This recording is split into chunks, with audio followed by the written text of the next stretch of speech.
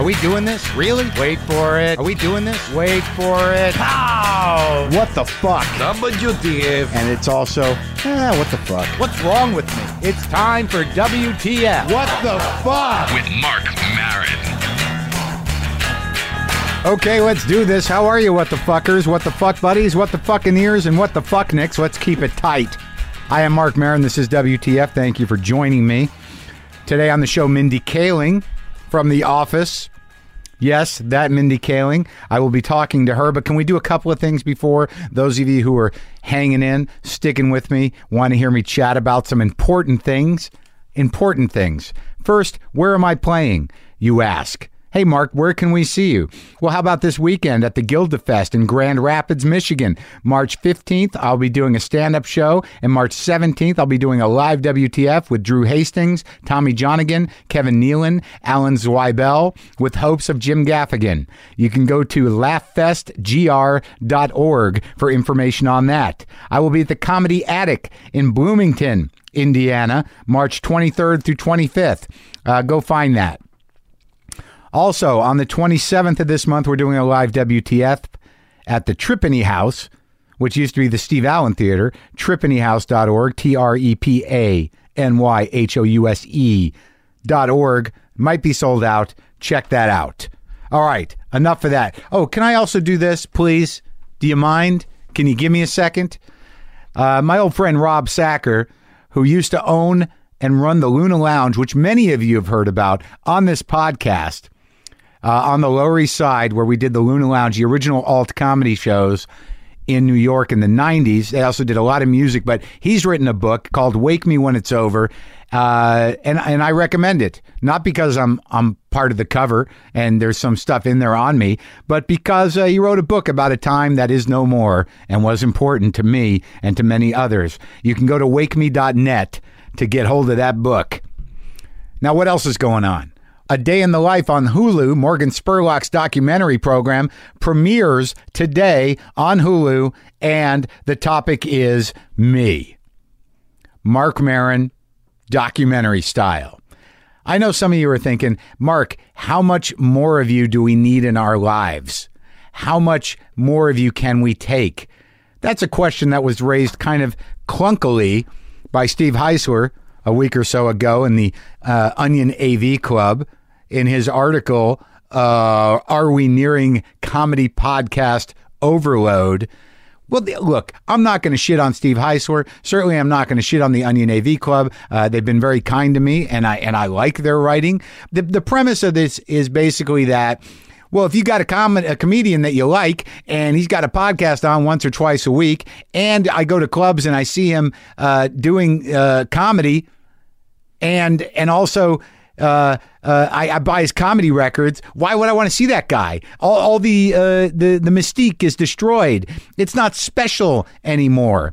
Because basically he's saying that he can listen to my podcast, hear me talk about something, and then he says he went to 2 different shows here in Los Angeles, unpublicized shows that I was not publicized as being part of, and I was trying to work out material. Sometimes, as you know, I think about things on this show out loud, and I go to, in the back of my head, I say, holy shit, I should explore that comedically. And then I start chiseling away at it.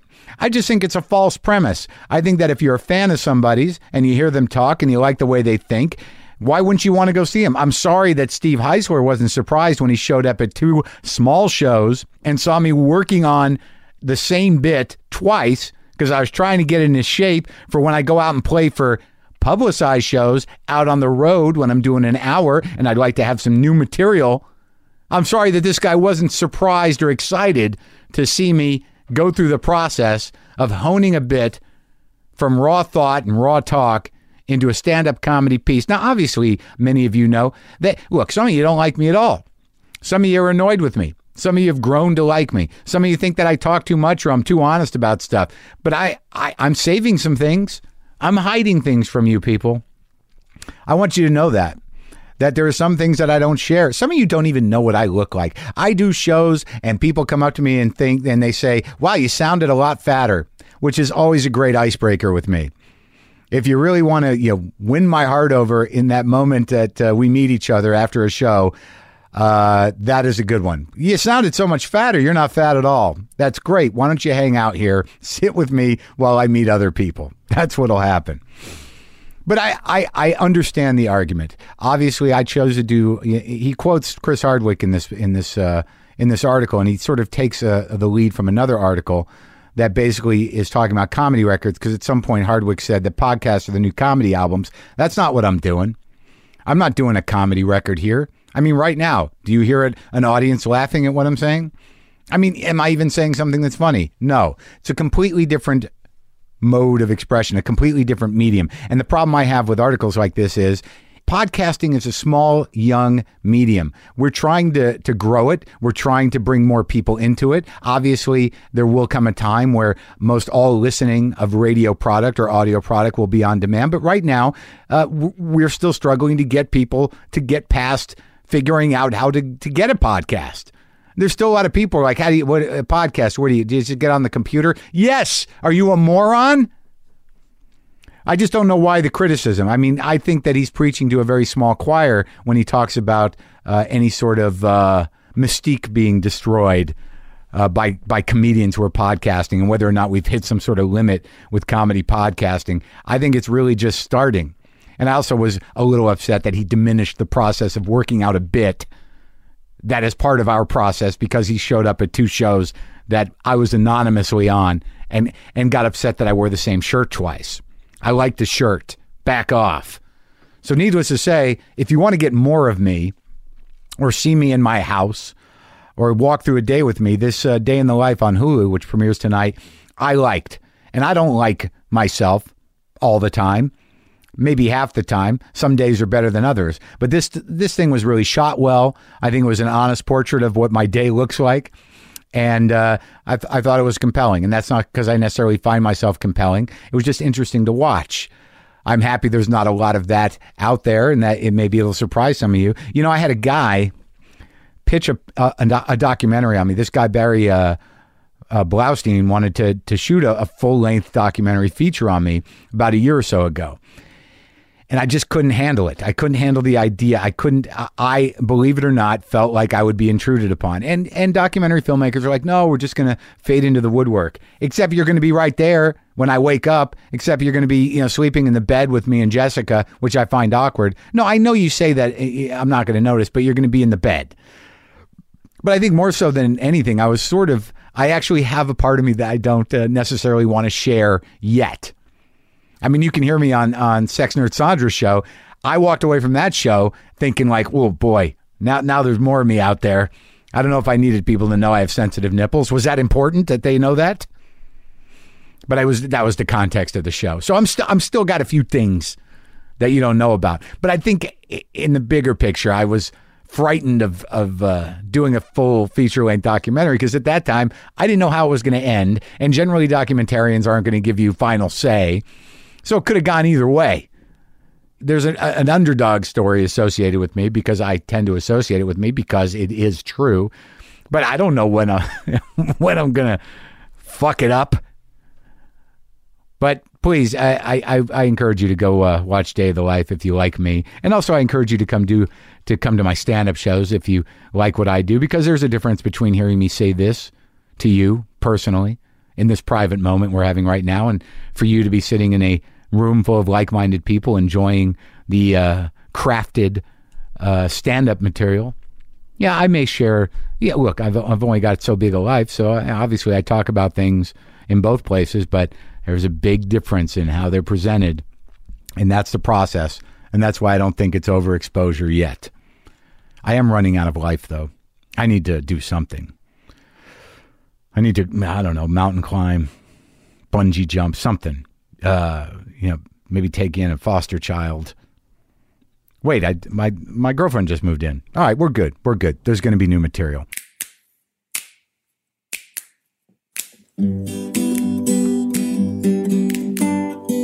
I got to tell you, the music on the show today, what, are you kidding me?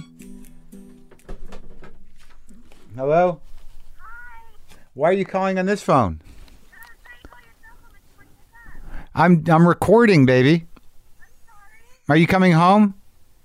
Yeah, I'm sorry. I just got your text message. Okay, I got to go get cat food, and we got to pick up that dry cleaning. But I'll go do that, and you go do what you got to do. I'll talk to you in a little while. Okay, because I was going to go return my stuff. Okay, all right, do that.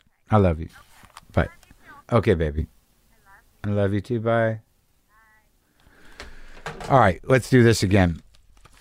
The music on the show today is by The Farthest Forests. Go download their music for free at thefarthestforests.com. And if you live in New England, see them live at the Music Hall in Portsmouth, New Hampshire on April 21st. That's thefarthestforests.com. What is this, a tongue twister? All right. Okay. That's that. That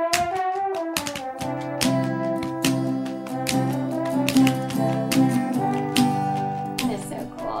Dr. Katz? Yeah. Yeah. That is, to be able to have that up there, that is really cool. Yeah, I mean, people are finding that stuff again. You know, I mean, that's a long time ago. And I think I'm on 2 of them. And now people, like, they're available again. That's the weirdest thing, is when people come over to you, go, I just heard you on Dr. Katz. I'm like, were you time traveling? I love it. Did you watch it when you were a kid? Yeah, I did. That's when I was kind of deciding I liked comedy. Really? Yeah, but it was so gentle. I mean, that's when Comedy Central could have like a gentle thing like that on. That's a good point, though, that there was a time where Comedy Central was not all about aggression, profanity, shocking. Yeah, they don't do that.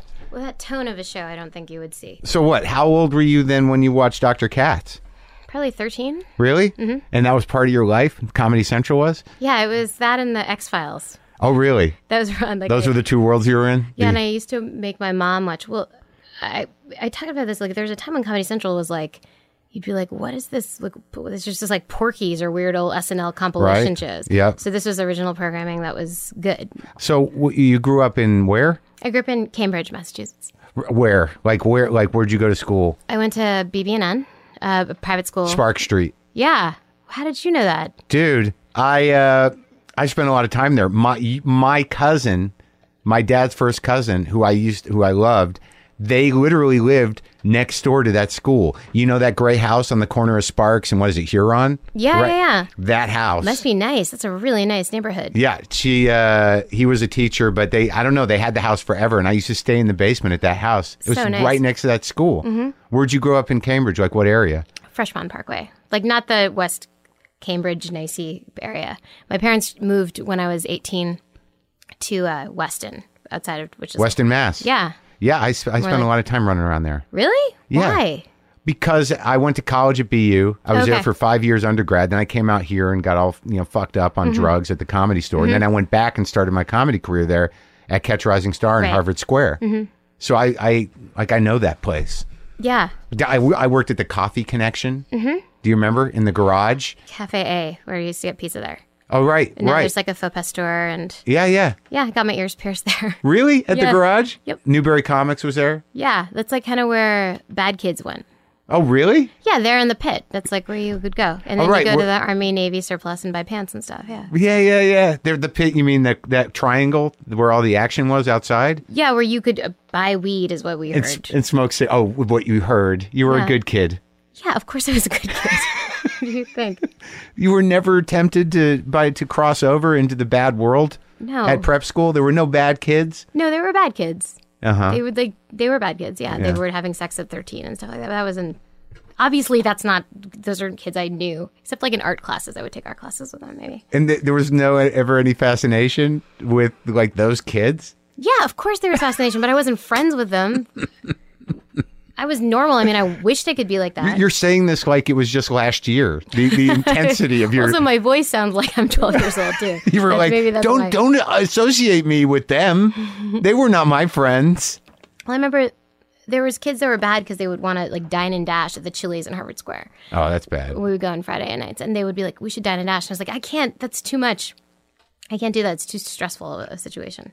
Oh, that was your fear of breaking the law. It's just too much anxiety? Yeah, bad kids. Yeah, exactly. How do you guys live with yourselves with that stress? No, it was never moral. But it was they did that, or they were having sex. That's how you knew a kid was bad. You didn't even make out in junior high? No.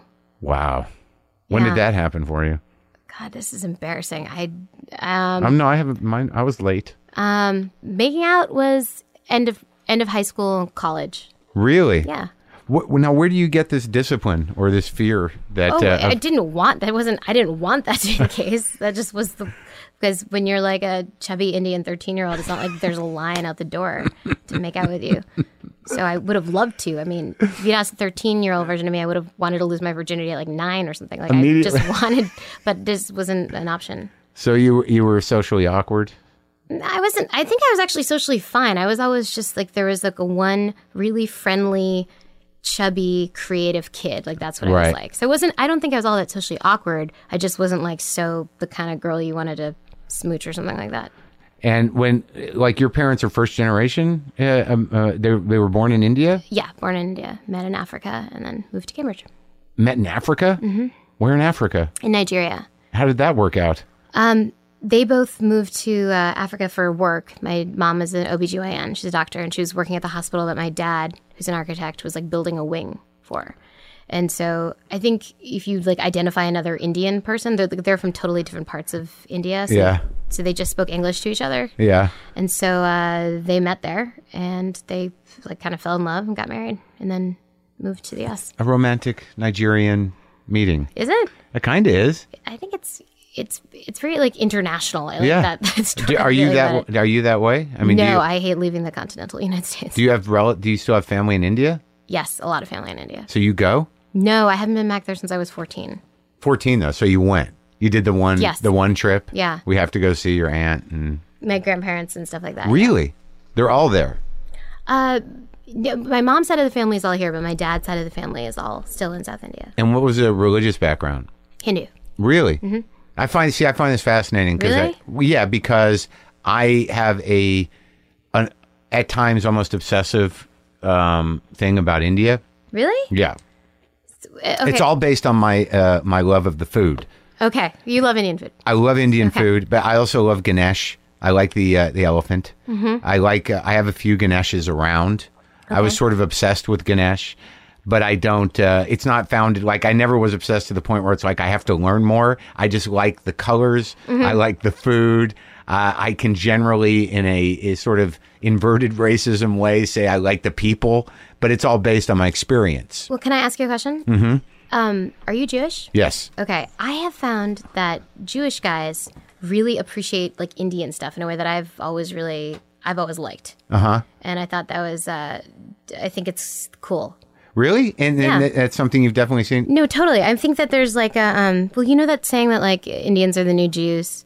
I haven't heard that, but I will from here forward say that. Okay. Good. I want you to start telling that to everyone you meet. But I think that there's a lot of similarities kind of growing up. So I've always, for whatever reason, and obviously because I'm a comedy writer, I meet a lot of Jewish guys. Yeah. But Jewish guys seem to just love like Indian food. Like I've always felt that been really interested in the culture, and Hinduism and Judaism are compatible. We both have a common hatred for Muslims. Like it's like there's a good, do you know what I mean? Like we're a good match. But it's also compatible in the sense that there's this weird kind of centuries old tradition that may be sort of weird and not quite knowable when you're younger, but you still are part of it. Absolutely, yeah. Is that the way you grew up? I mean, I don't know what a religious service in Hindi is, but no, I don't either. I mean, because I grew up just speaking English, like a lot of my other Indian friends whose parents they spoke another language too. But no, and I mean, for religious stuff, I mean, my brother and I knew that we were Hindu, but we didn't do a lot of, like, we didn't go to like, there's not like, Hebrew school or whatever on Sundays or church. And Hindu's the blue guy. No, that's Krishna. Yeah, no, I don't know. Are they the same? Are we in the same ballpark? I know so little about my religion. I'm sorry. But I didn't know that this is what it was going to be about. No, I would have brushed up a little bit more. No, but you know who Ganesh is, right? Absolutely, yeah. Of course, and he's an elephant head guy. Yeah, that's like Hinduism 101. Of course I know who, like, you can have a very cursory understanding of Hinduism and know who Ganesh is. Right. The Simpsons, like, talks about Ganesh. Okay, all right. So that's where, back to the watching TV and watching comedy. No, I'm just sort of fascinated with it. Did you eat at Old Calcutta? Old Calcutta on Mass Ave in Central Square? Old Calcutta? No. Down towards the end? If we were going to go out, we didn't usually go for Indian food. Does your mom cook really good Indian food? Yeah, but she has like 6 recipes. Yeah. And she's a doctor, so she's pretty busy. Right. So love my mom's cooking, but I know that it's not like it's not the way that a lot of other Indian moms cook. So, Yeah. But I like it. So. Like, what's the favorite dish? She makes samosas from scratch, which is yeah. that's a pretty big deal. Yeah. But she does it in like it's like only for your birthday, and only even then it's like the 16th birthday or like a 21st, like only like a big deal birthday. That's samosa day? Yeah, and you like hear about it for months after about how she like made the samosas. So, but it's worth it. They're awesome. I know how to do that, is what she's saying. I Yeah, can do that. I have that absolutely. skill set. And then, yeah, she makes like goat curry, which I love. I love goat meat. It's good. It is good. It's like pungent lamb. Yeah, it's awesome. And it stays with you. You sweat goat when Yes, you eat. do. Yeah. So we have that like once in a while. So she has like 4 recipes. So where did you end up really starting to do comedy? I mean, how did that evolve? I mean, you're obviously you had a nice life. You had good parents. Yeah. You grew up not really wanting for anything, and you chose this career path. When did that first hit you where it's like, I'm going to do comedy things? What was it? I was always a comedy nerd. Like I was always into Kids in the Hall. I would watch things like Dr. Katz, but like much more than like other friends who also like knew the shows. Like I needed to know who was in the credits, like that kind of thing. Really? Where like I'd watch like SNL and I'd Right. like actually care about who was on the writing staff. Really? Just because I wanted to like see what they were like or like what they're, and this is before like internet. Right. So it was a very mysterious world that it like isn't right now. Did you write things down and Oh yeah. I mean, I used to transcribe like sketches on Saturday Night Live that I like loved. By the way, I didn't have like good comedy taste, but I loved comedy. Like I took everything in. You transcribe sketches? Yeah, like I would transcribe like a Gap Girl sketch on Saturday Night Live. Really? Just to see what the structure was and like how many lines each person had and that kind of thing. And what age were you? I mean, I started watching SNL like that was even younger. That was maybe like 9 or 10. Do you remember what the cast was or who the players were or like which ones first made an impression on you? Yeah, Dana Carvey was a huge influence on me, like in terms of loving comedy, because he was one of those SNL guys who like I loved, my parents loved. His characters were just very like simple with like a high premise, and I loved him. Also, I have a crush on Dana Carvey. Like I thought he was gorgeous. Have you met him since? No, never. Do you want to? Yeah, I'd love to meet Dana Carvey. He's awesome. And okay, so what was the first active engagement with like doing something comedic? I think probably wasn't until really college. Yeah. Yeah, and then I started writing sketches and would write these short plays and things like that. And were you part of a sketch troupe Oh, it wasn't. Yes, I was in an improv troupe, but I wasn't in a sketch troupe. in college? Yeah. Where'd you go to college? Dartmouth. Fancy. It is fancy, right? I like moderately fancy. It's like in the middle of nowhere. Isolated fancy. Isolated fancy, yes. Off the grid fancy. It's Ivy League school, right? Mm-hmm. That's fancy. Well, what were you majoring in? I was a classics major. Which means Latin. really? Yeah. Where did that come from? I'd just taken Latin since I was in 7th grade. So you just thought that was the next step? Kind of. I mean, I was like a Latin whiz at my high school. Like that was my big thing, as I was good at Latin. Can you still do it? Do it? Latin. Translate it? Yeah. I feel like your persona in this is like, you're fancy, so I won't even say translate. I'll say, do you do Latin? You knew that the word is translate. Well, no, I got in trouble once because I had said I'd asked somebody if they spoke Latin because I had another guest who I think it might have even been Chris Hardwick. Okay. And then someone's like, no one speaks Latin, but they do in like Catholic, Ancient Rome. right? In ancient Rome and Catholic services. You're right. I mean, it's still used. Absolutely. So someone made me feel like an idiot. So instead of say speak Latin, I got jumbled and I just went with do one way or the other. Yeah. Like I thought that would cover speaking and translating. I shouldn't have picked any of that. That was dumb. I'm sorry. Oh, no, it's all right. I can handle it. I can translate like coins and things like that. In buildings, they have lots of Latin shows up in the weirdest places. So, like the first impulse I had in that moment was like, I'm getting a coin. But I didn't do that. But you seem like such a sort of like career-minded person now around what you do. Really? What does that mean? I mean that like they're like when people I knew when they started comedy, like I think when you were growing up and once you started to get involved with show business, that, and I'm projecting this, that it became clear that it was possible.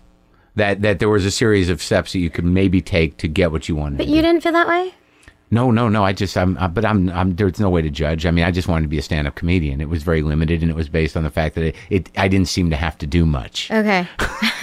You know what I mean? If I could just figure out how to be funny in front of a microphone, that it'd work out. But like I've become sort of, fascinated and less judgmental of younger people in the industry who somehow or another at a younger age realize like, wow, there are these steps and there's, if I work on this and I do these sketches and I'm projecting a whole life onto you, but you did improv in college. Were your parents like, no, you must stay with Latin? No, I'm lucky. I have my parents. They loved me doing theater and stuff like that. Really? Yeah. They, they didn't know that. They didn't come from that world at all, but they really appreciated it. I mean, my parents, I grew up where my parents liked Seinfeld more than me. Do you know, they would watch Dr. Katz and stuff with me, and they really love comedy. And so I think they were excited about it. And then when I could make a living doing it, that was nice for them. So you have memories of that? They really they were comedy fans. Totally. Yeah. My mom is like an incredibly funny person, and Curb Your Enthusiasm. She loves comedy. She watches so much comedy now too. So was there a point where they were afraid or frightened of your desire to get into it? Like, because I know most parents, mine included, are like, that seems crazy. I mean, how does anyone make a living at that? Like, it seems like a long shot. I'm sure they did. And it does probably seem like a long shot. But they always my parents just think I'm perfect. I'm like Kate Middleton to my parents. Like, I could do nothing wrong. And so I had tough parents. I was scared of them, really scared of them until I was 15 or 16. But they were so supportive of me. They just thought I could do anything. So like, tough in what way? When I said I was scared of my parents, I was scared of them. They weren't like my pals, growing up. I didn't have one of these houses where, people, have a glass of wine to the 16-year-old at dinner, you know. My parents told me, I remember my mom told me, she's like, I don't want you to be having sex until you go to college. Like, these are things that were expectations. Well, that was good. Not married, but college. Yeah. Of course. I was like, no problem. That's not going to be an issue here. It's kind of flattering, Mom, that you think that. But and I had to do my homework, and I couldn't go out on school nights and things like that. But, I like structure. So for me, I've always liked it, even now. So I didn't mind that. You like structure? Yeah. Because then you know where you're going and what you're doing. The worst thing to me would be to go on those sandals commercials for vacations where you're supposed to just lay on a beach with some hot guy or something like that and look at the water. That's the worst thing to me. I don't that seems so boring. So do you go on vacation? I like it. Theoretically, I like it. I went to Buenos Aires 2 years ago, and I thought that was an amazing trip. I had a great time, and there's a lot of history there. But I could do that for a long weekend, and then by Monday night, I would want to go back to work. Let's get back to life. Yeah. Yeah, and enough of this. Yeah. When you travel, do you do I got to know the history of this place. I got to find out. That's usually the most interesting thing for me. I love true crime. So when I went to Buenos Aires, the thing that was most interesting to me was the disappearings. I wanted to see the political stuff, and I took a bus tour. I wasn't the disappearings bus tour. The disappearings bus tour. Yeah, they kind of actually we drove around all the main places where different people had been kidnapped, and that's an amazing city. But I wasn't interested in the tango as much. That wasn't. Or the party, it's in Buenos Aires, a big party area. Interesting. It could be. I didn't I'm thinking of Rio. Oh, Rio is seems like nonstop. Just an immoral, hellhole of debauchery. My brother lived in Buenos Aires, really, and isn't there sort of a weird kind of renegade Nazis after World War II went to Buenos Aires? Yeah, no. So this is speaking of true. All I'd want to do, Buenos Aires, Bolivia, right? Just to me, the idea, when I was walking down the street, I was like, any 90-year-old man that I see right now could have been in Buchenwald, doing orders. That is incredibly interesting to me. The walking down the street and going, I wonder if he was the dentist. Yeah, right.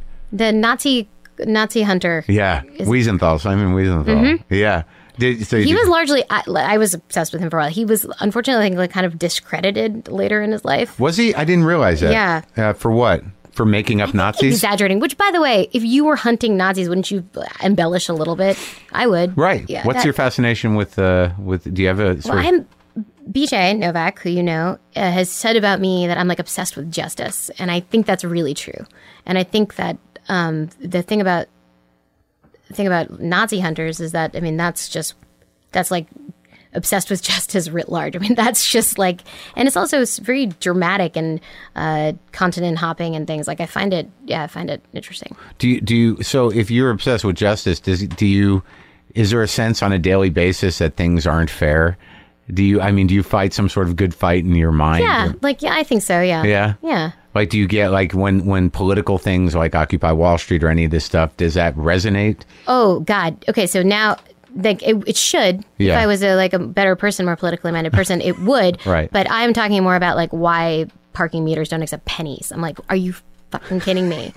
You give us pennies, right? The government, but they won't accept them because they also hate them. Like that to me, like I hate that. But so just the tiny things and the historical things, but in any kind of like and the practical sort of fighting the powers that are unjust in society is like, I gotta work. I know. It's exhausting. It's bad. That's bad. That's I'm the same way. It's not. I don't think that. Like, I like to say I'm not apathetic. I'm inactive. Mm-hmm. And but okay, well, tell me about this true crime thing, because I'm dating a woman who's fairly obsessed with it. Oh yeah. Yes. Does she, in terms of what, like, does she love reading true crime, or does she reads mysteries, she reads the blogs. Okay. Murder blogs. Mm-hmm. She watches the murder shows. Okay. The crime shows. So can I ask you a question? Yeah. When I read that, I get very scared. I'm not like deadened to it. I'm very scared by it. Has she ever thought you were trying to kill her or anything like that? No. Okay. I think she likes the unfolding. Like, she's involved in reading blogs of cases that are still kind of trying to be solved. Okay. And she likes sort of the process of how they're going about trying to find the murderer and what the murderer did, and how to protect herself from possibilities. Have you seen The Staircase? No. Oh. Why? She'd love it. It's like a 9-part documentary about a couple, and a woman like fell down a staircase and died, but it was unclear. There's so much blood at the scene of the crime, they weren't sure if the husband had actually been the one who murdered, and it unfolds, and there's so many twists and turns. I really recommend it. And it's true? Oh yeah, it's true. Happened in North Carolina. Is there closure? Yeah, yes, but the what you learn over the course of the documentary about each of them is so unbelievable. Great holiday present. Oh, really? Yeah, The Staircase documentary. I'm going to write it down. Gotta get it. Really? She likes true crime? Oh, my God. This is it. And outside of justice, what do you think is... Because it seems like that's more than just justice. Do you like the menace and the morbidity and the, like, finding out about people and what they're capable of? You mean in just true crime and stuff? Yeah. Well, I go to truetv.com sometimes to read about crimes because, one thing that's very scary to me is that if something is too grisly and too disturbing, you simply won't hear about it, which is, to me, the worst. Like, if there's a 9/11 photographs, like when people were jumping out of the building. Right. You didn't see it because it was considered too disturbing. And there's certain crimes that have been committed, like the Wichita massacre and things like that, where you don't hear about it because it's too disturbing. But that's, to me, the wrong way to think of it. You should be hearing about just the worst ones. I live alone. I'm a single woman living in West Hollywood alone. I feel like I should constantly hear about weird break-ins and, like, home invasion situations because I've never set my alarm on. My doors are always unlocked. So, now, those are two things you seem like you have some control over. Yes. I did make it sound like that just happened to me. Like, I can't. Right. There's nothing I can do to lock my door and the alarm. I don't know what it does. Yeah. No, but I do like it because it's grisly. No, but I in our writer's room too, I'll like go on people. That's been a fixation of mine for a long time, is like true crime. Yeah, I like, even just last night we were walking back from a party and she was tired of her heels and she took her shoes off and was walking down the street and she goes, "This makes me nervous." And I'm like, "Why?" And she's like, "Because that girl that got kidnapped and disappeared, she didn't have shoes on." And I'm like, "Well, I'm here and we're in Los Feliz." I don't think... Which girl? JC Dugard? The one at the college campus, I think. Yeah. You know which one that is? I think so. She got picked up by a truck, and there's all these people who are friends, and they don't know what happened to her. I think it was in Wisconsin or somewhere, maybe Madison. This is the one who's like on Twitter, right? Like all the time they're tweeting about it. About her sister, please help. Yeah. God, so sad. It was her boyfriend, though. It seemed very clear. But how have they not solved that? See, that's the other thing that scares me about that shit is that the sad thing about police shows and procedural shows and all the fiction is that there's closure. Like it's got to be like 80% of the time. Yeah. They don't figure it out. I thought the statistic was the other way around. That 80% of the time you do figure it out. Okay, I just winged the statistics, but there's a big chunk that are unsolved. It's. Don't you like the cold crime stuff? I love that stuff. Yeah. I don't watch it, but the idea that they can find a tooth now and track it down. That's awesome. So when did you move to Hollywood? 2004. And was that did you come on a deal or were you completely just like... Did I come on a deal? No. I was doing an off Broadway play here called Matt and Ben, which I wrote and was in. And I did that play here for, I think, like a couple months. And then Greg Daniels, who hired me in the office, he saw that. And that was it? That changed the game? That changed the game. Where did that play start and how did it end up in L.A.? I wrote the play in New York with my best friend. And we were, she's my best friend from college, and she's still my best friend. And we wrote it the year I graduated college. She's a year older than me. Yeah. And we just... The play's about Matt Damon and Ben Affleck, and I play Ben Affleck, and she's Matt Damon, and it's an hour long, really absurd comedy play where she's Matt Damon and I'm Ben Affleck, and And where did you put it up in New York? Were you involved with UCB or anything like that? No, I wasn't. No, it was at the Fringe Festival. We submitted to the Fringe. We saved up our money and submitted it to Fringe Festival, and then we did it there. And after the Fringe Festival, we won Best Play there, which helped us get to do a show at PS 122. I've done the shows there. It's nice. Big room. Yeah, it's great. And so we did it there for a while, and that's when it started getting like attention. But so it was just a spontaneous thing. You didn't come out here like, a manager said you should do it. You were just like, let's do it. Yeah, I mean, the producers for the show were like put it up and got us. We subletted a place from whatever, and we just that was it. And it was just that organic. You were not connected in any way, and it just happened. Connected anyway, meaning like there was not a huge amount of buzz that drove you out here, and people saying like, oh, you've got to, this is it. Okay, so I when it was at PS 122, that is when like it was like Rolling Stone and like different magazines were like writing about it. Oh, okay. So that's what... So you did get a little heat. That's what kind of made them feel like it might do well in LA. And what was your, like, when you did the show, I mean, because Greg Daniels is a big guy and he's just, he's a smart guy and he saw something in you. But when you did the show, what did you have any sort of idea where it would go or where it would head, or it was just this funny thing that grew out of a college kind of like, this is funny? We didn't, I mean, I think we both knew like this wasn't like, this couldn't be like a show. Like I'm not going to play Ben Affleck professionally. And so we just thought, I don't know, this is a good entree to maybe somebody wanting to pay us to write something else that was more right. So you there was part of you that was like, I want to have a career as a writer. Oh yeah, I mean I knew that since I was like 10 that I wanted to write. Since you were transcribing SNL scripts. Yeah. And the acting thing was secondary, really? Yes. And when did you figure out that you were funny? Like when in my life did I figure out? Well, I mean, like when you were doing sketch and stuff. I mean, like, was there? Were you afraid to go on stage? I mean, when did that start happening? Where you were performing a lot? Well, live performance and like doing the show are, as you know, like incredibly different things. Like when I started doing stand up, like 25. You did straight stand up? Yeah. Really? Mm-hmm. Where'd you start that? I would do it at. Well, I saw BJ, who I met on The Office. I would like go see him do stand up around town, different like here. Yeah, he would even do like open mics at like places in like coffee shops in like the Valley. No, I remember seeing him at those. Yeah. And so I started signing up to do open mics. And because I didn't like have a lot of friends, I didn't have a lot to do here because my friend moved back to New York, and I only had my friends from The Office who weren't really my friends yet, even. So you were already doing The Office when you started doing stand up. Yeah. But you did sketch in college. Yeah. Okay. Yeah. So BJ kind of coaxed you into it, or like he didn't discourage me or encourage me. I just went to go see him, and I remember one night I saw him perform. God, it was like just before the UCB. It's where Scott and BJ used to do Comedy Death Ray. I forget what that venue is called. M-Bar? M-Bar. Yeah.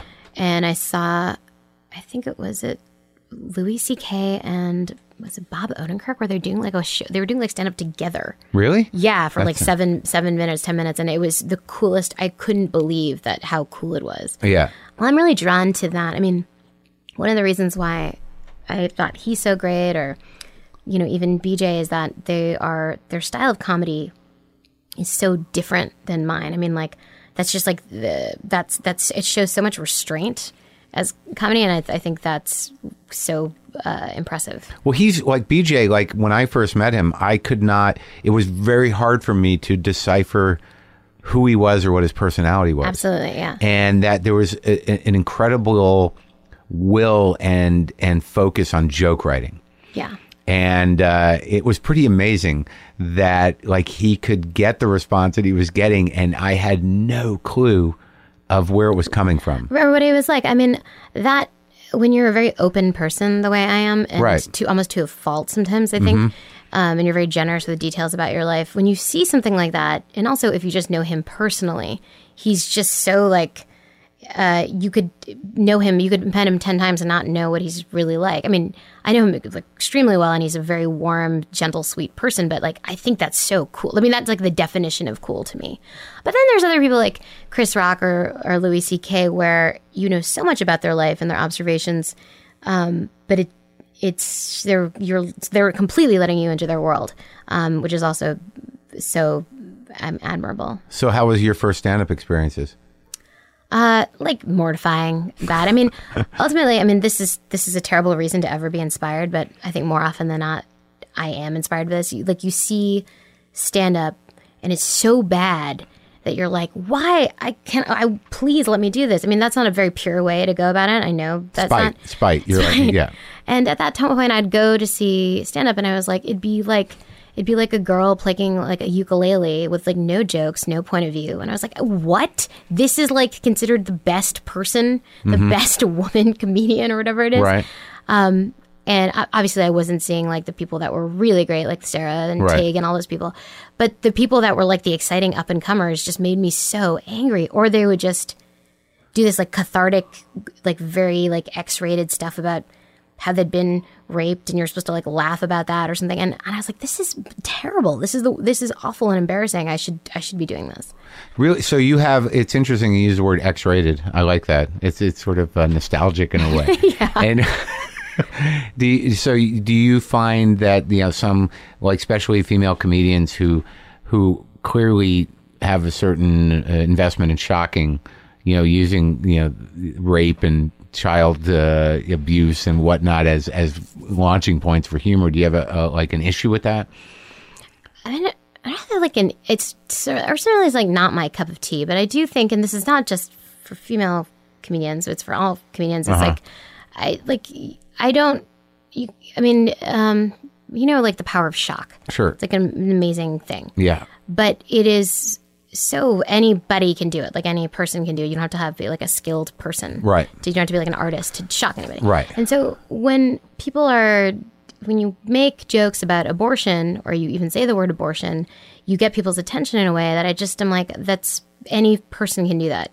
And so I don't have a real political issue with it. I just think it's like just not kind of my cup of tea. Cheap. Yeah. Easy. I think so, yeah. Yeah, because obviously you like blue comedy. I mean, you like Louis. There's ways. Is he considered like blue, would you say? No, I mean, I'm saying when a lot of your jokes will end in masturbation or some form of yes. If someone's coming on somebody, I would say that there's blue is a fine, yes. he's a great all-around comic, but he's a dirty boy. Yeah. So it's not dirty that bothers you. It's cheap laughs based on, like, the thing that you find appealing about BJ is that the discipline of creating jokes and performing, in a way that requires some thought and some craft. Right, like you could see one of BJ's acting, you never know that if his heart had ever been broken or if he ever had any like issue or hang up. Like that bothers me because I gravitate towards people who can't hide themselves. And like, I've talked to BJ, I've had him on a live show. And I always found him like he's clearly, very focused, and he's got a lot of ambition, and he works hard. But I would watch him do stand up and I'd be like, who is that kid? I get that he writes, but like, what's he been through? But isn't that the great thing? There's like lots of different ways to be funny. No, I like him. It wasn't easy for me to like him. It took a while. No, I get that too. And what kind of jokes were you talking about? when you did your stuff? Were you just blasting away at your personal life, or did you write jokes? Oh yeah, no, I definitely wrote jokes. I mean, especially since I'd come from these like seeing comedy like largely like jokeless sets that were based on the fact that you were adorable. Like that was sort of what I was responding to is like when I would see that. So I definitely wrote jokes, but I think that, you know, and I moved with the letter. Like I was going to colleges, I was like touring and doing 45-minute sets and like spending the weekends at like all these random towns across the country. And I was doing it, like for real doing it. But I found that I didn't have the time that you need. You really do need so much time to go up and find out the thing that you have the most to say about. You know, like I wasn't sure. So you got an opportunity because of your visibility on The Office to sell some tickets. Well, no, and also because I was funny. Like my I think you're funny, but like, I'm just responding to like you didn't feel like you had gone as far as you could go with stand up. No, I didn't, and if in order to do it more, I would have to spend more time. And did you tour alone? Did you have an opening act? Did you tour with BJ? How did it work? No, I toured alone. I did a couple shows with Craig Robinson, but I think that was like before he was on The Office. And he just plays the piano and he sings these songs. He's so funny. I mean, he kills in colleges. He's so funny. Yeah, I saw him the other night. He just showed up somewhere where I did some guy's show in Santa Monica. And I just all of a sudden Craig Robinson's in the back of the room. Yeah. So how did it evolve when you first got the gig on The Office? You were just cast, or was the deal originally to write and perform, or how that? It was originally to write, and then I started acting in the second episode. Oh, so it was. Oh, really? Greg had put us on writer-performer contracts. So that first season, all six of us ended up kind of being on camera in one form or the other. So you're sort of like, it was kind of like being in the reserves. Like you knew you had a contract that would enable you to perform, but you didn't know when you would be called to duty. Yeah, it wasn't until like he decided to put me in the show that I said, okay, well we'll have to figure out some. And he's like, it's actually already in your contract. Yeah, absolutely, yeah. How long did it take for you to sort of integrate? Because it's an ensemble show, obviously. So how long did it take for you to feel confident? I mean, when you first started performing? I mean, what was that? What were your fears? My first scene I ever did in The Office is I had to slap Steve Carell. That was like the entire scene. So that was I was incredibly nervous then. It took a while. It took like maybe two years for me to really feel like I felt like comfortable holding my own. Is it still a blast? Yeah, it's still fun. I mean, like anything else, like as I've done the show more and I've become more like senior, everything just becomes more fun when you like feel more powerful. Yeah. So that's yeah. And is there any fear that in yourself, like when Carell was leaving and things were changing, is there ever fear that it'll get stale or that you're not going to be excited about it?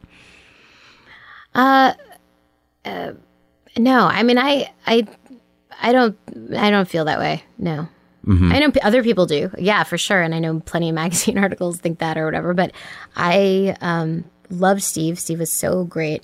So fucking funny. So funny. And like, but the rest of the people that are still in the cast is like, if you said to a network, hey, I want to do a show with like John Krasinski, Rainn Wilson, Ed Helms, Craig Robinson, whoever else, they would be like, that sounds like the best show in the world. So if I think about the show that way, in terms of like, guys, if we were just a pilot, how fucking awesome would that show be? And that sort of makes me feel excited about it. And how many episodes have you written on your own? 23. Really? Yeah. That's amazing. Thanks. And how does that work? Since I've never been a television writer. Now, is that something you really want to know, how a TV show was written? That's like something that you think is interesting? No, because for myself, it's when I've written a script before for me. Okay. And the job of being a writer, I'm interested in it though, because literally there's part of me that just learned that when you're a writer on the show, that you are sort of given, you're going to write this episode. And then everybody sort of takes a crack at it. Is that generally how it works? Like you write the episode, and then if it requires sort of group mind, it goes up on a screen in a room, and you go through it, and people give suggestions for jokes and things. Yeah, that's interesting to me. Yeah? It's not my life. Yeah. When you get an episode, is there a moment where you're like, oh fuck, Yeah, no, I mean, so there's, 22 episodes a year, and Paul Lieberstein has to get through them. And if you show an attachment or if you've pitched a lot of good jokes for like an episode, oftentimes you kind of know that he's going to assign it to you. But, and is that like a dread thing, or are you excited about it? Sometimes you're like, God, I hope I get assigned that up. It's like, I love writing the Christmas episodes, and I've written those for the past couple of years, and that's the one I want. So a lot of times the general pitch of the show is, so-and-so gets this. The plot points are already kind of laid out. Yeah, it's like we'll have a bulletin board that we've put cards up on, and once it's carded, which means that you have like the first act, second act, third act, then that's the point where Paul has to tell someone to go do an outline, which is like the extended version of that. Right. And so at that point, once you're doing the outline, you pretty much know that you're going to write the episode. And because you're on, you've been in the cast for so long and you've been around these people, you're writing for very defined characters. Yes. Yeah. Like when you write, do you, because I'm have a book deal and I'm writing a book. Oh, yeah? And you just wrote a book. Yeah. Is everyone hanging out without me? Is that a real fear? Yeah. Yeah, me too. I hate it. But there's a lot of dread involved in my process. I don't find a lot of joy. And the wrestling with a script or anything else is like, like, and it really, when it starts to break through, it's exciting. But I think given the opportunity, I would not do it. Not write the book. Any of it. Can I say something? Because I've now written scripts and I've written, obviously I wrote my book, is that the book was the most daunting thing I've ever had to do. Because a script is like a script for a TV show. It's a puzzle. It's a puzzle. It's 32 pages long. Right. You can read that in a night. In fact, you can read 5 of them in a night. You'll be fine.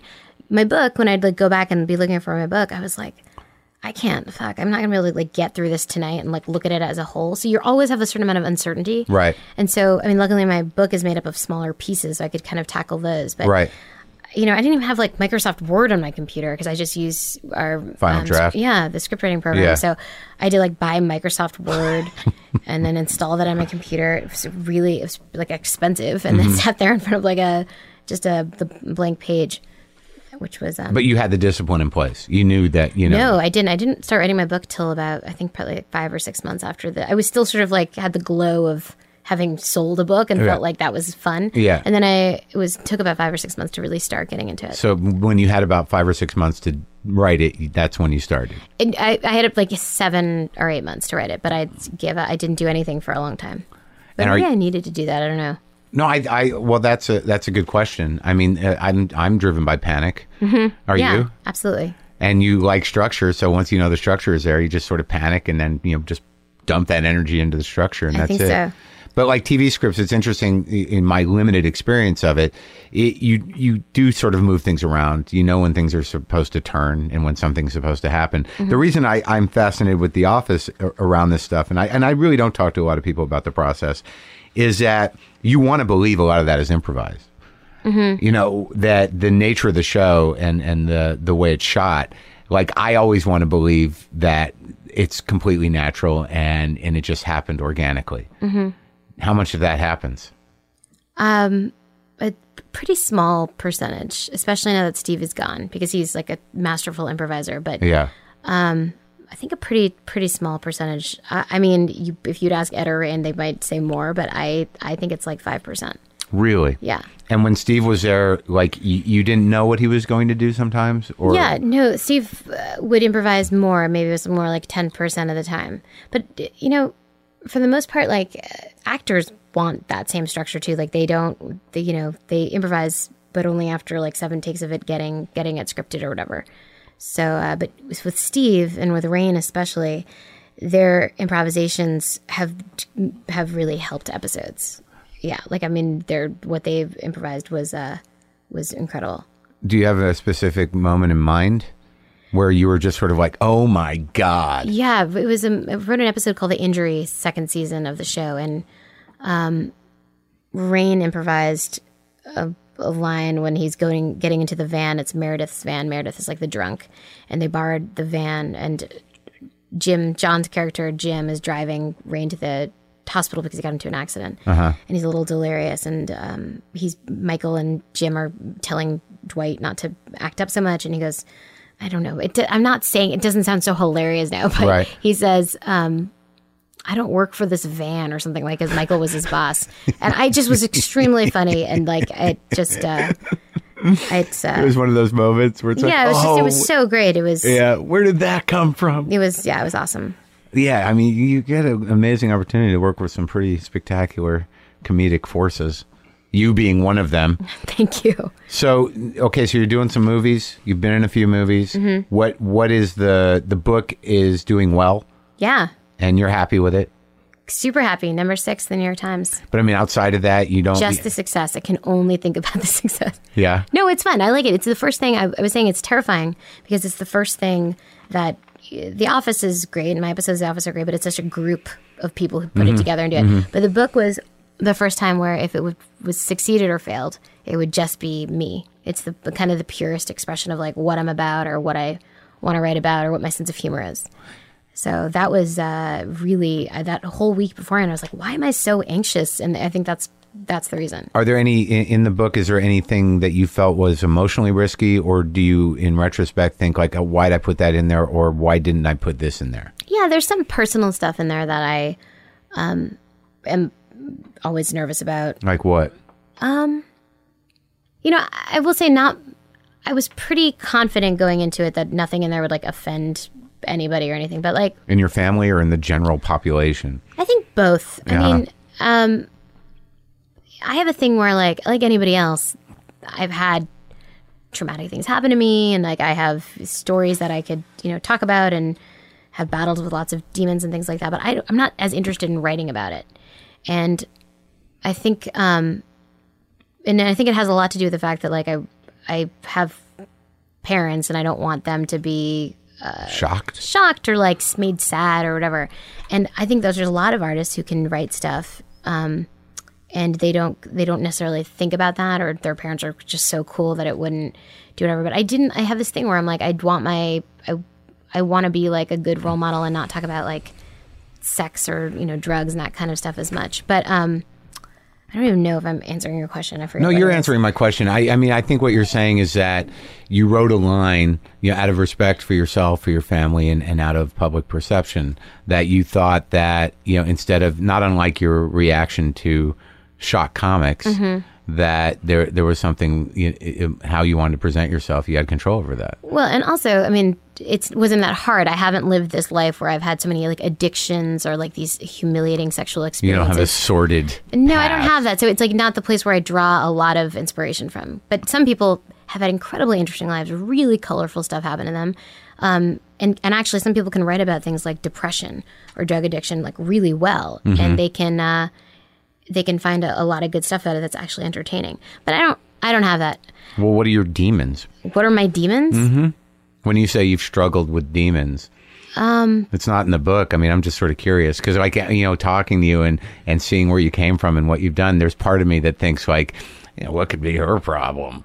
Like, what are my issues? Well, I mean, what sort of plagues you? What are these battles, if you have demons? I don't think I've ever asked that question in such a general and straightforward way, because you said like, I didn't put my demons in there. I know. What are they? Maybe I haven't sat and thought about them that much.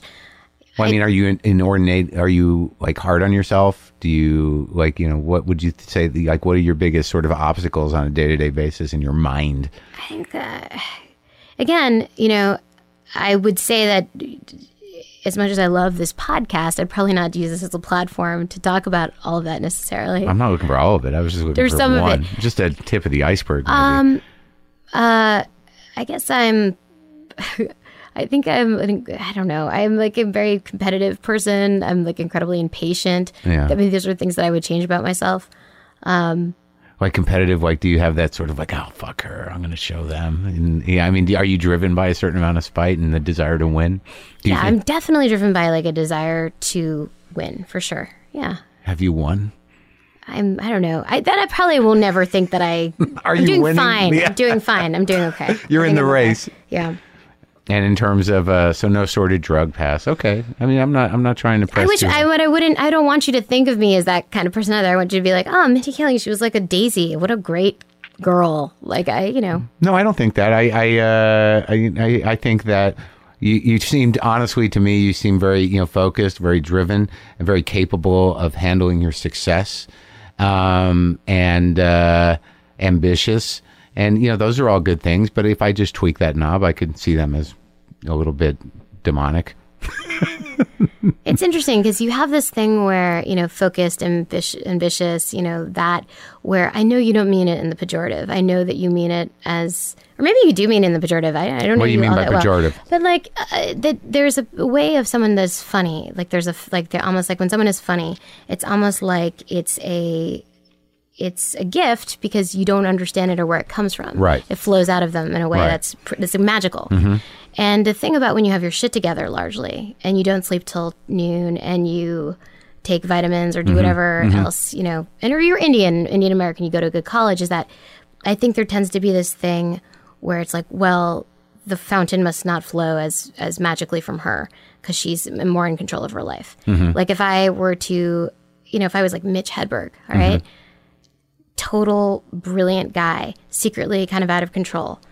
Kind of secret until the end, yeah. Well, I didn't know. Less secret to you who probably were friends with him. But like that, you envy that because I'm not like that. I don't have that thing that's out of control or whatever. And I think that there's this thing where you're like, man, if I was a little bit more that way or more like, if I had that, then maybe people would think, like comedy people, like they'd be like, oh, well, she's the real deal. She's the real deal, or like she's extra funny because of it. And that's not something that bothers me a lot, but it's something that like I think about.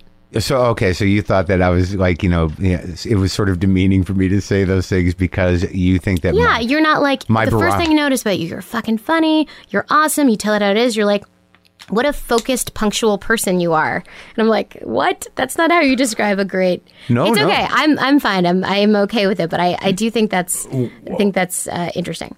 Well, no, I've had to, as I do this podcast and as I talk to people that are, significantly younger than me in the industry, that I'm actually impressed. Look, I know a lot of drugged out whack jobs who, didn't make it. And I know a few that have held on and a few have burned brightly and then died or disappeared. I see all that stuff. I don't have I no longer think that the only people that are worth it are people that have really pushed themselves to the edge. I have a slight envy, and I'm certainly not being condescending, in the fact that there are people that are funny that realize they're funny and realize how they're funny and how to sort of capitalize on that personally and as a career, fairly early on. I never had that. Yeah. And I'm not, and I'm certainly not condescending in the sense that like I cannot say like, my way is better or anything else. I'm a little envious of it. I'm not putting you into some play. You're very funny and you do great work, but I do know that, you have your shit together and I don't. So it's not coming from a place where interesting. I'm not sitting here saying like, look at my system's better. I'm in my garage, and you're on a brilliant TV show. No, but it's interesting. Like you're more of an Alexander Payne character than like I would be. You know what I mean? That's like, true. And it's nice. And that is a compliment. Like, well, I like hearing that you have a slight envy of that. That you, in a way, you sort of struggle with, when you're an Indian woman who wants to do comedy and you're trying to like do stand up and go to M-Bar, like I have grown accustomed to being underestimated. Different people have different chips on their shoulders, right? Some people it's that they were, or maybe they're expecting you to be Indian.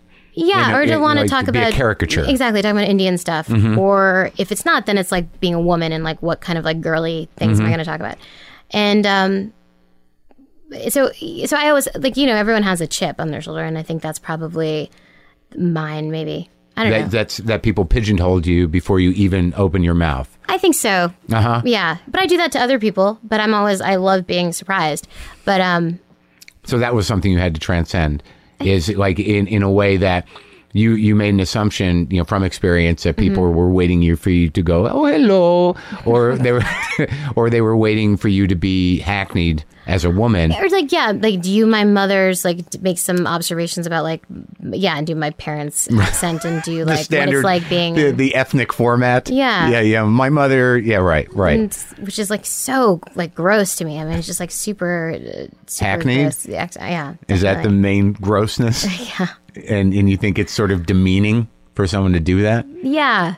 I think it is demeaning, and have this thing with my Indianness or whatever that I have this thing where I feel like I don't deny it and I don't want to rely on it. And when it's interesting, then I'll do something about it. And if not, then I forget I'm Indian most of the time. I think I identify as like a Jewish male because that's the people I spend time with. No, really, like I will go out to lunch with our writing staff. I'll go to lunch and we'll be walking by like a window or something. And I'm like, fuck, I am Indian. Like I don't look like these guys at all. And not only am I Indian, I'm like a dark-skinned Indian woman. I'm not like this guy named Ruben from, Great Neck. You're not pudgy with a beard? No, but I'm like, that's how I feel. Like, I mean, you just start feeling, I think, like everyone that you work with. Oh, that's hilarious. Well, I found that to be the case. But, I'm very impressed with your career and your output, and I think you're great. And I hope it wasn't. I hope I didn't seem like. No. I love this podcast. I think it's so great. I mean, I've listened to so many of them, and the way that you talk to someone that you came up with. Yeah. I mean, we obviously didn't come up together. We don't even have like the same jobs. Did we meet once? I don't know. I don't know if we even met. I feel like I know you. That's a weird thing because really? only because it's one of those situations where I love your character. So there's part of me that, I have to fight a certain fanboyness with certain people where I'm like, I can't. Who's been the most fanboyish person? Like, who have you gone on the show and you've like, this is awesome? Well, there's comics that I love talking to and I have a lot of respect for. Richard Lewis, Jonathan Winters, Odenkirk, McDonald. And a lot of them are my peers. Right. And a lot of people I came up with or I kind of knew. But like John Hamm, I had a very difficult time separating him from Don Draper. He's stymied by his good looks. No, that. But like I can't get past the character, and same with Cranston. It's usually with actors, where Cranston's character in Breaking Bad. Like I'm a little obsessed with both of those characters. Fuck, Breaking Bad is so good. So good. Okay, coolest thing about John Hamm, he drinks Budweiser. Sure, that's great. Yeah, there's a lot of cool things about John Hamm. Can you believe that? Yeah. If I was John Hamm, I'd never be within 100 feet of a Budweiser. Oh, you build a loyalty. You grow to rely on something. You believe in it. Get famous, and then you just ditch everything that you came up with. Hey, Budweiser's Budweiser. You know what I mean? That tastes like shit. Like I feel like he's doing it to be like I'm still like this normal guy, and you're like, you're not. You're John Hamm. Maybe it does the job. It does, certainly. Yeah, it's true. Here, I had these fortune cookies left over. Let's open them. And then I'll let you go because I know you got to be somewhere. When is this from? What is this? I don't know. They're from a Chinese restaurant. From how long ago? No, they're edible. And they're not too old. What's your fortune? You are open and honest in your philosophy of love. What do you think? Is that true? Honest. It doesn't seem true to me. Do you have a philosophy of love? Well, philosophy of love is like I'm not open and honest. I fully believe that girl thing of like, can't ever ask a guy out, can't know anything about you, to be really demure and all that stuff. Oh, you do? Yeah. That tends to work. Right. But for how long? Listen, I'm not looking for a husband. I mean, I'm talking about this is not, maybe this means like long term, like deep down. Mm-hmm. I got good things are coming to you in due course of time. That's great. Yeah, it's taken a while. I like that one because it's out of your hands. You're like, great, perfect. Takes no introspection. Is yours in Spanish on the other side? Oh yeah, that's hilarious. Los cosas buenas le llegaron a su debido tiempo. All right, can you do that in Latin? This one. 2S. No, I'm not gonna do that. That's nerdy. All right. Even I know. Could you do it though? Could I? Yeah. Yeah, I think so. 2est expendo et sacrum in philosophia et amora. Nice. Thanks, Mindy, for coming. Yeah, my pleasure. Thanks for having me.